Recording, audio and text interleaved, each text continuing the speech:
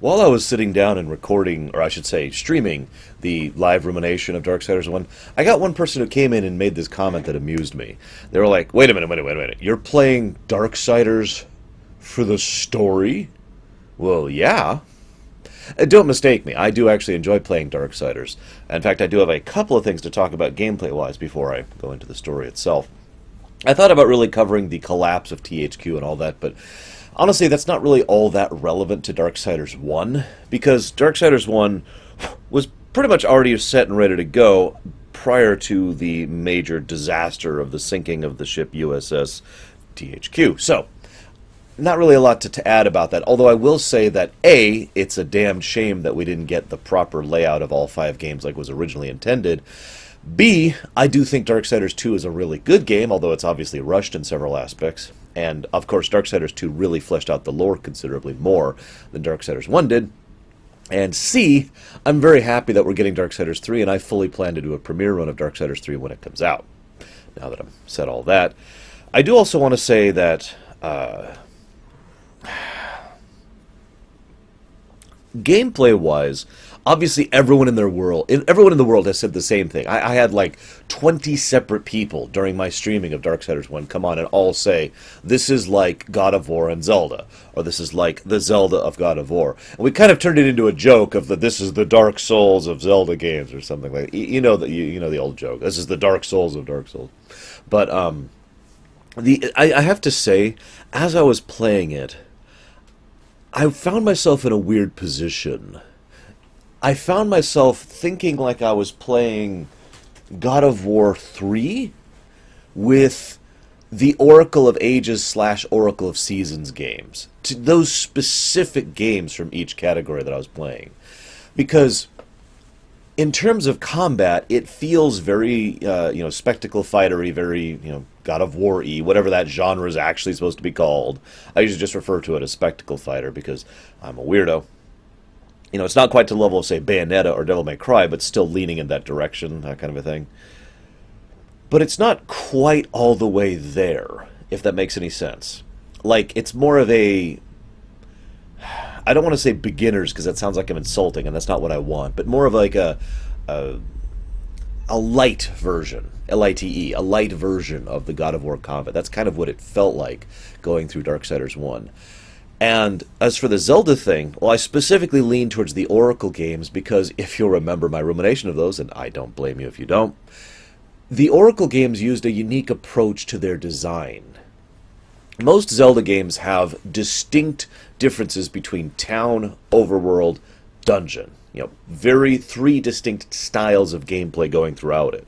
There's the town, where you run around, talk to people, buy stuff. It's almost universally story-focused. Cutscenes tend to happen there. That kind of... There's only a few minor puzzles. Overworld, which is all about exploring and finding random stuff. And this goes all the way back to the original Zelda as well, with the overworld distinction. And then dungeons, which are pretty much puzzle, and some combat and some bosses, right? The Oracle's games didn't feel like that because there was no town. Well, I mean, there was a town. But there was no big distinction between overworld and dungeon. The whole game was effectively a dungeon in terms of design. Because every screen was effectively a puzzle in its own right that had to be solved in order to progress, the same as in a dungeon. And that's how this game feels. Rather, as I was playing through it, I got about to the halfway point, and I started to realize where the distinction really came in. Because the puzzle design of the overworld, because there's no true overworld in Darksiders, but the puzzle design of the overworld is more combat leaning. I found far more enemies and far more, spawn points where a barrier shows up and you just have to kill your way through it on the overworld sections than when you hit the actual proper dungeon sections for each of the Chosen, when you have to actually fight your way through those guys. And that's the distinction, far more puzzle-based. When I get, the perfect example of this is oh god, I can't think of her name all of a sudden, the second Chosen, the big spider-looking, or not the spider, that's the fourth one, the crab-looking thing. I can't think of her damn name. But the second Chosen that you fight, she has no lines of dialogue, so I don't have much to say about her. But the second Chosen you fight, her dungeon with the old abandoned subway, railway area, that was like suddenly they took the puzzle focus and just cranked it up to 11. It's like, here, just puzzle after puzzle after puzzle. I don't mind that, by the way. Quite the contrary. I think that's actually one of the reasons I still like this game so much. And I think that helps to differentiate it from your standard Zelda formula. Because in Darksiders, it's basically, die, die, die. But if it was all combat focused, to be blunt, it would get a little boring.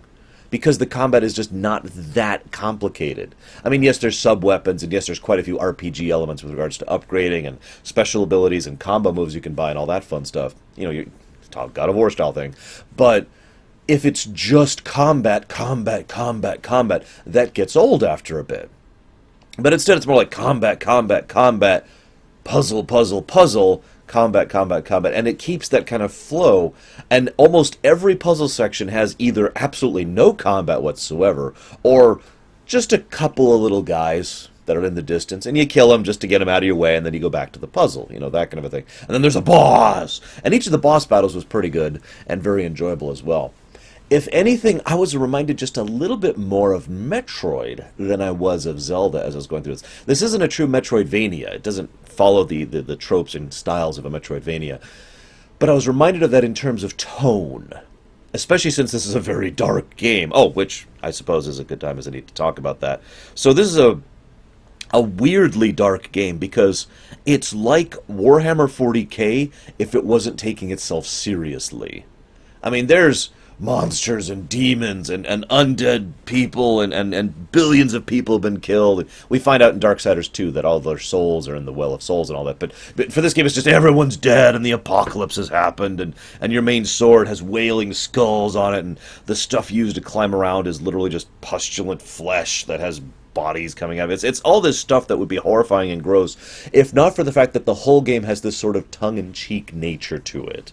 Like, at no point did I feel like the game was taking itself too seriously, which would have pulled me out of the entire experience. And instead, I'm going through it, and I'm like, yeah, because it's just, yeah, let's go. Like, the moment you meet Ulthane is a great example, and he's just like, hey, what can I do for you, laddie? You know, it's like, oh my god, that's awesome. And then it turns into, and so you encounter him, and rather than this being this grim, dark, you know, horrible examination of the guilt that we carry, and I need your help to all that fun stuff, instead, War, who is surprisingly perceptive of a character, figures out immediately, oh, so you're the hammer. And he says, oh, let's have a contest. Let's see who can kill the most angels.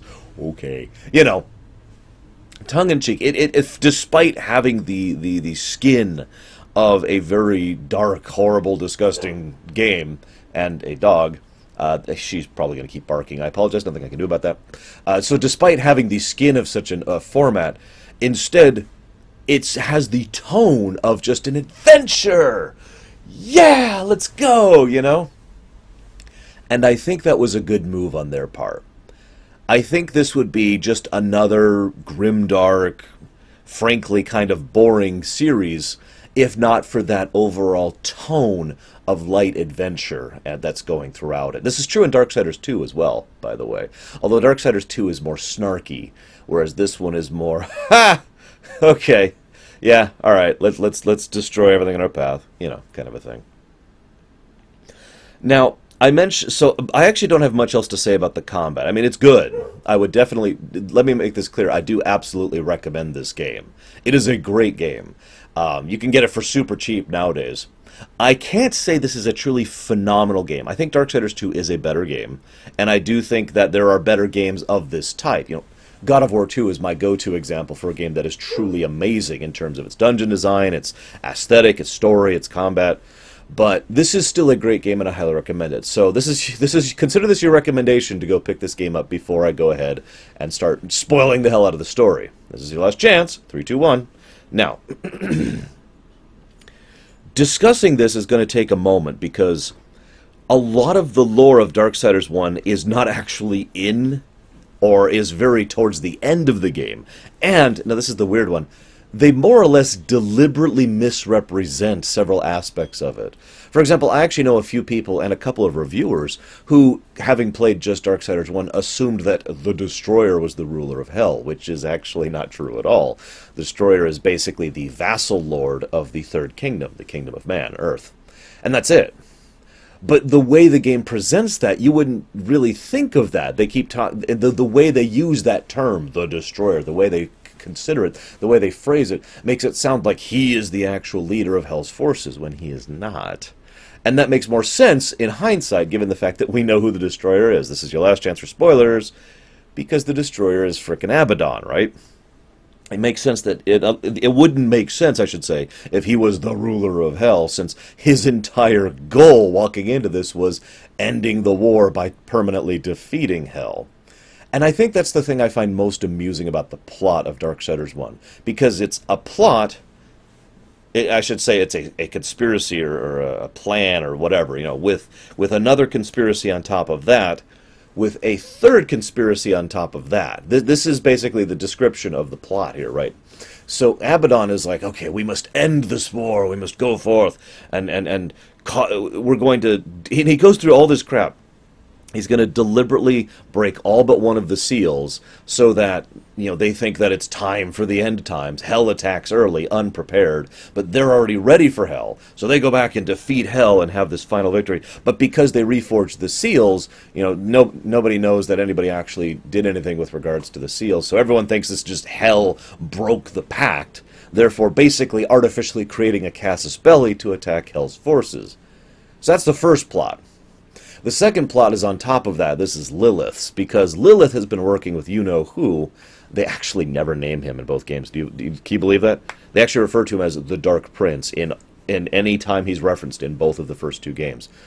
Just find that funny. Anyways, so Lilith, on behalf of you-know-who, is like, okay, so I'm going to go ahead and be ready for this, and I'm going to get all my forces ready for an all-out invasion, because what she wants is to use his attempt in order to capture him, bring him into their fold, and basically pull off the exact same thing he wanted to do in reverse. So this way Hell will have the Third Kingdom, and therefore have a new... launching off point of their war, and this grand new army which they'll be able to use in order to go after heaven, right? With the billions of souls from humanity, right? Make sense? So, that's the second plot. So she outmaneuvers him. But then, the council has the third plot, and they're like, okay, this isn't cool, but we can't just send... Now, I don't actually fully understand this. I think this is a little bit of an excuse right here. But for whatever reason, the council decided they can't just send the Four Horsemen to wreck Abaddon as soon as they find out about his plot. The statement that's given is that they don't want them to be executioners. They want them to lay down judgment. But I really don't get the distinction there. Maybe this is some political thing. There's a surprising amount of politics going through the Darksiders series, believe it or not. So, okay. Fine, we can't send down, the Four Horsemen, so why don't we trick them? So they summon just War and send him down there. If you remember, Abaddon was like, what are you doing here? Because he shouldn't have been there. He specifically had Ulthane reseal the seals so that War wouldn't show up. So War shows up. It's like, ha ha ha! Oh, hello. Where's my brothers? Everyone's confused as hell. War doesn't realize he's been summoned solo. Abaddon doesn't understand why he's been summoned at all. So War's just like, I guess I'll just start killing people, whatever. But War is summoned solo. Hell claims victory over the Third Kingdom, and then the council says, this is your fault, War. They don't tell him that they summoned him. They just say, this is your fault. Now, every one of the horsemen, well, at least from what we've seen so far, is not exactly good people.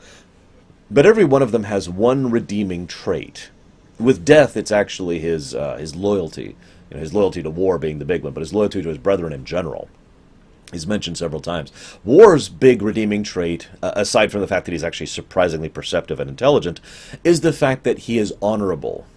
So in order to, he has been accused of something of which he is innocent, and he will go to whatever lengths necessary to prevent that from being a stain on his record. It is important to him, thanks to how much he cares about his honor and being honorable, that he maintains his clean record. So he's like, I will fix this, and I will ensure that the people who are responsible for this atrocity are punished. Now, that's kind of the trick. You'd think the Council would think this through, but I think the Council didn't realize the kind of forces they were dealing with here. And the end of this game and the second game, and the overall arc of where the story is going, makes it clear the Council just made their best weapon, because the Council is the one basically behind this. I mean, yes, Abaddon is behind it, and Lilith is behind it, but the Council, as I mentioned, was behind the third plot. They framed him. And war, you have to keep something in mind. As we're playing throughout this entire game, we're playing a powered-down war. As we are wrecking scores of demons and abyssal creatures, which I'll talk about the distinction between hell and the abyss in a minute, we are the weaker version of ourselves. And it's logically, pulled down for gameplay purposes, of course. But I point that out because we're already wrecking face. And at the end of the game, our power is unleashed. We're no longer limited. The governor is taken off of our drive. So, good job, Council! Although, in fairness, if Uriel hadn't played ball, that wouldn't have happened. But I shrug. It is amusing to me tremendously. So, now we have a war, and a death, actually, and probably the other two, based on how the story is most likely going to go, that are have a vested interest in wrecking the Council, and hell, and heaven. I don't know about you, but that sounds awesome to me. And that's something I'm very much looking forward to if it's ever made. I really hope the third game's good enough to make the fourth and fifth. We'll see, we'll see. So I mentioned the Abyss thing. Let's talk a little bit of backstory here. I'm kind of just going through. I don't have a lot to really discuss. I find the politics of this game fascinating and the mythos of it. So we've got the three major kingdoms. Let's start with that. The Kingdom of Heaven, Kingdom of Heaven is the first kingdom. Kingdom of Hell is the second kingdom, and the Kingdom of Man is the third kingdom. There's actually there's no other kingdoms. These are the three pinnacles of creation. But there are other planets and there are other forces out in the world.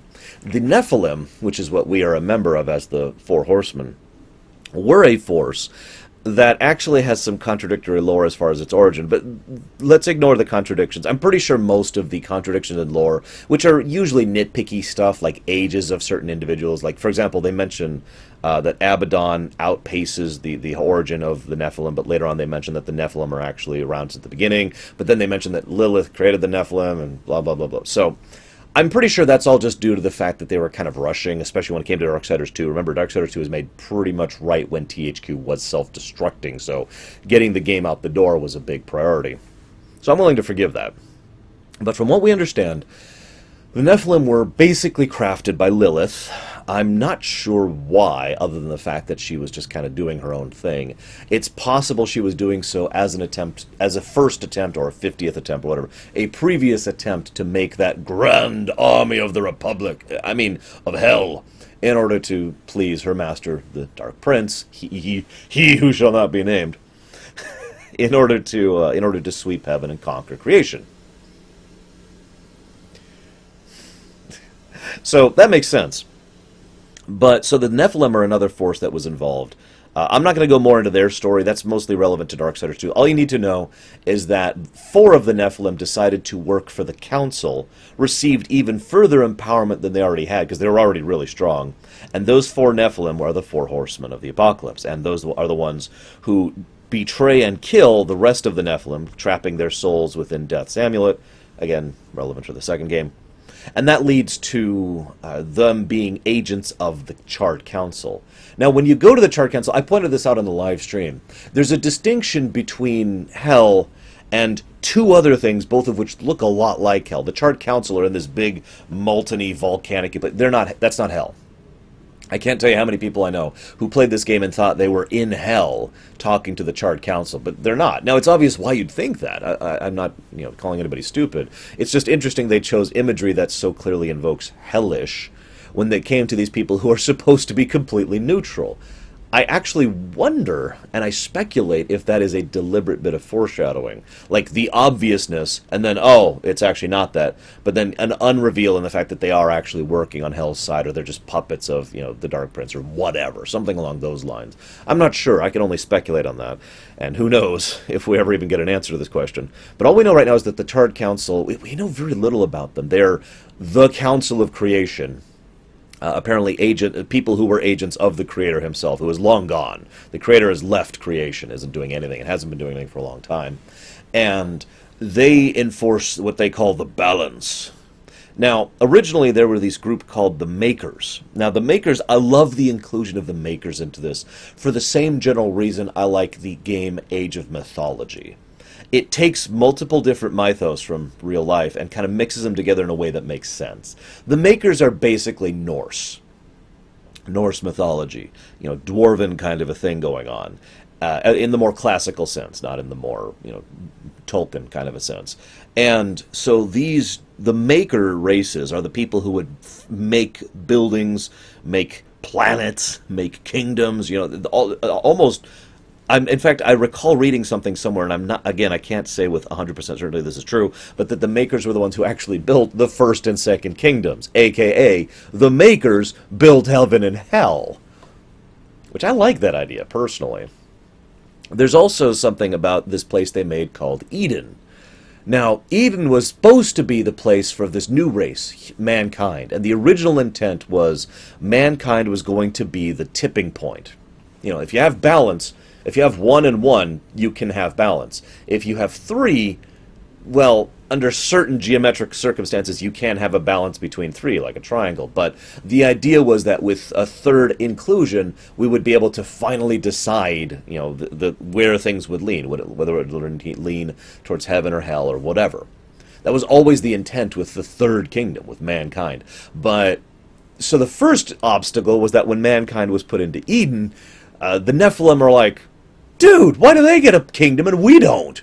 We deserve a kingdom. Go, crush. It's emphasized that the Nephilim were really, really bad, like worse than hell kind of bad. Hell is portrayed, hell and heaven, I should say. Neither hell nor heaven are good, by the way. Hell is, if I was to use Kingdom Hearts terms, hell would be the heartless and heaven would be the nobodies. But for those of you who don't understand what I mean by that, hell is far more about emotions and raw bestial instinct, acting out raw. Most of the hellish minions or lords are literally just large bestial-looking creatures which barely bother to think or function. They just charge through and destroy. Heaven has technology and tools and the trappings of a civilization, but the same general leaning. In fact, if anything, heaven is more militaristic and more warlike than hell is. Hell is all about... Heaven is all about... For the Emperor! Yes, deliberate reference. I'm sorry, I hate to keep referencing this game to Warhammer 40k, but if you think about it, heaven is basically the Space Marines. I don't mean that as like an insult, by the way. Just that same tone. The militant fanatic kind of thing that they've got going on there. And I kind of like that. So anyway, so the Nephilim were worse than either side. They were just absolutely destructive and just horrifying, kind of a thing. So they went after Eden, and that's when the Four Horsemen decided to betray the rest of the Nephilim. We're not actually sure what happened with Eden after that. They don't really cover that. But either way, they're like, okay, Eden's wrecked. We need to make a new third kingdom. So the Makers make this third new kingdom, and that is Earth. And the whole idea was, the council basically just lays down the law. We've got this new pact. We've got these 7 seals, which are literally physical objects that we're going to craft. As long as these 7 seals are active, truce. No all-out war between heaven and hell until the third kingdom, mankind, is developed enough to influence the war. A bunch of people with sticks aren't really going to influence a war between giant monsters and people with wings and guns. You know what I mean? Again, the Warhammer 40k Space Marine kind of a thing. So everyone went with this truce. Now, I say truce. I really should just say a lack of all-out war. There's still conflict. There's still fighting between the two sides. So that leads to Abaddon. I told you bring it around at some point. This is why Abaddon hatches his initial plot. Because Abaddon believes that Hell is just prepping their forces, getting stronger. We need to do something about this. We need to get down there and we need to fight them. We need to stop them while we still have a chance to do so. And that's how he convinces Azrael and Ulthane in order to go along with his plot. We need to strike at Hell while they are unprepared. Now the problem is Hell, A, was prepared, as I already mentioned, with regards to this whole second layer of the trap. But B, Hell has been spending this entire time prepping for, having a greater army. They have been doing the smart thing. You ever play EU4 or Civ 5 or anything like that? When you stop being at war, but you intend to go back to being at war, what do? Well, you sit down and you build up and you build up and you get more troops and you get more infrastructure so that when you go back to war, you're even more prepared than you would have been. And that's exactly what Hell's been doing. Hell has also been working on taming abyssal creatures. I mentioned that earlier. So there's a fifth, I think at this point, eighth location called the Abyss. Horrible, destructive, chaotic place. It's pretty much the D&D version of the Abyss, from Faerun, for example. But the Abyss is where might makes right, and everything from there is generally individually stronger than like an angel or a demon. But there's no organization, there's no tiers of power or like army of the Abyss. It's just a whole bunch of random creatures. So Hell has been working on taming these creatures and bringing them into the fold one by one. And that leads to the five chosen that you fight in this game, all of which are actually abyssal creatures, and all of which are slaved to the Destroyer, aka Abaddon, when Abaddon is pulled into this plot. Now this is one thing I want to comment on, because I like the idea that Abaddon is a coward. I mean, I know that war flat out calls him a coward. But the trap that Lilith lays for him is brilliant, because Abaddon does all this not out of a desire for glory or power or any selfish intent whatsoever. He does this because he is a zealot who genuinely believes that he is doing what is right. And he is outmaneuvered. And so Lilith basically flat out says, so here's your options. You can go back to heaven, and they will try and convict you for breaking the rules, 'cause he did, and probably execute you, or you can stay here and become my new vassal lord. So he chooses to be the vassal lord. And that's why I call him a coward. Because for all of his zealotry and for all his belief that what he was doing was right, he betrays all of that. And that's why Abaddon is the exact opposite of war. Abaddon, in the face of self-termination and all of that, flings everything that he cares about, all his beliefs, all his crusade, all of his sense of right or moral obligation or duty or valor or honor, and tosses it out the window and says, fine, I will rule in hell. And thus war, whose only true redeeming trait is his honor, his sense of doing what he believes to be right, even in the face of that being, cast upon him by whatever's around him, war is the one who says, no, I will choose what once a coward could not. I will choose to serve in heaven rather than rule in hell. And then he beats the crap out of Abaddon, and then Uriel actually kills him. Love that thing, that back and forth there. Couple other thoughts before I really move on. I'm going to kind of chop this off soon, especially since I'm sure the white noise is getting bad. I apologize, nothing I can do about it.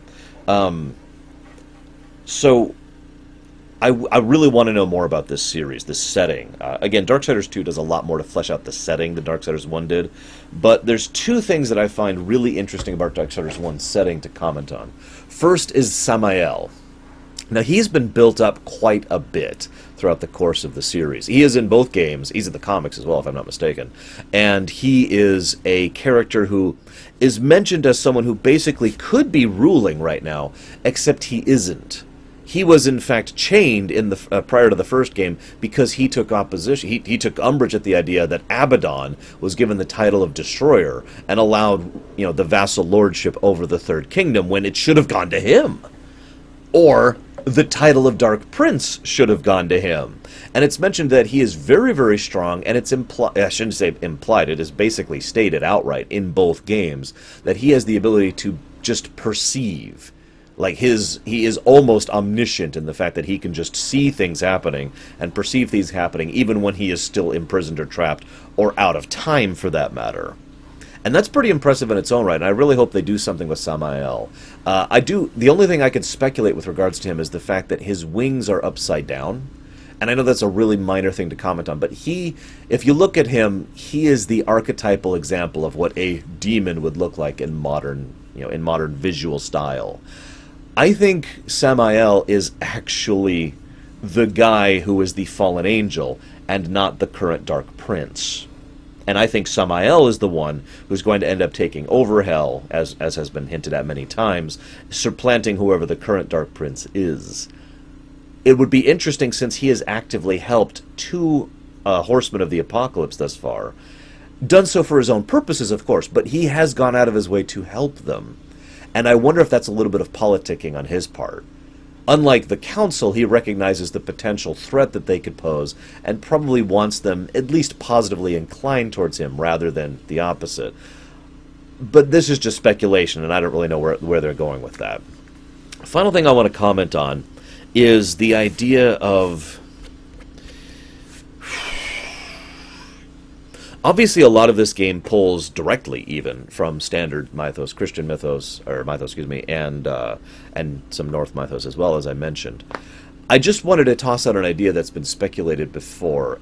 Is if you think it would be interesting if in future games they explore additional mythos, adding them into the fold, Middle Eastern, Eastern mythos, for example, or Islamic, or something along the lines of Egyptian, for example, something like the Age of Mythology thing that they did already back in that excellent game that I also recommend.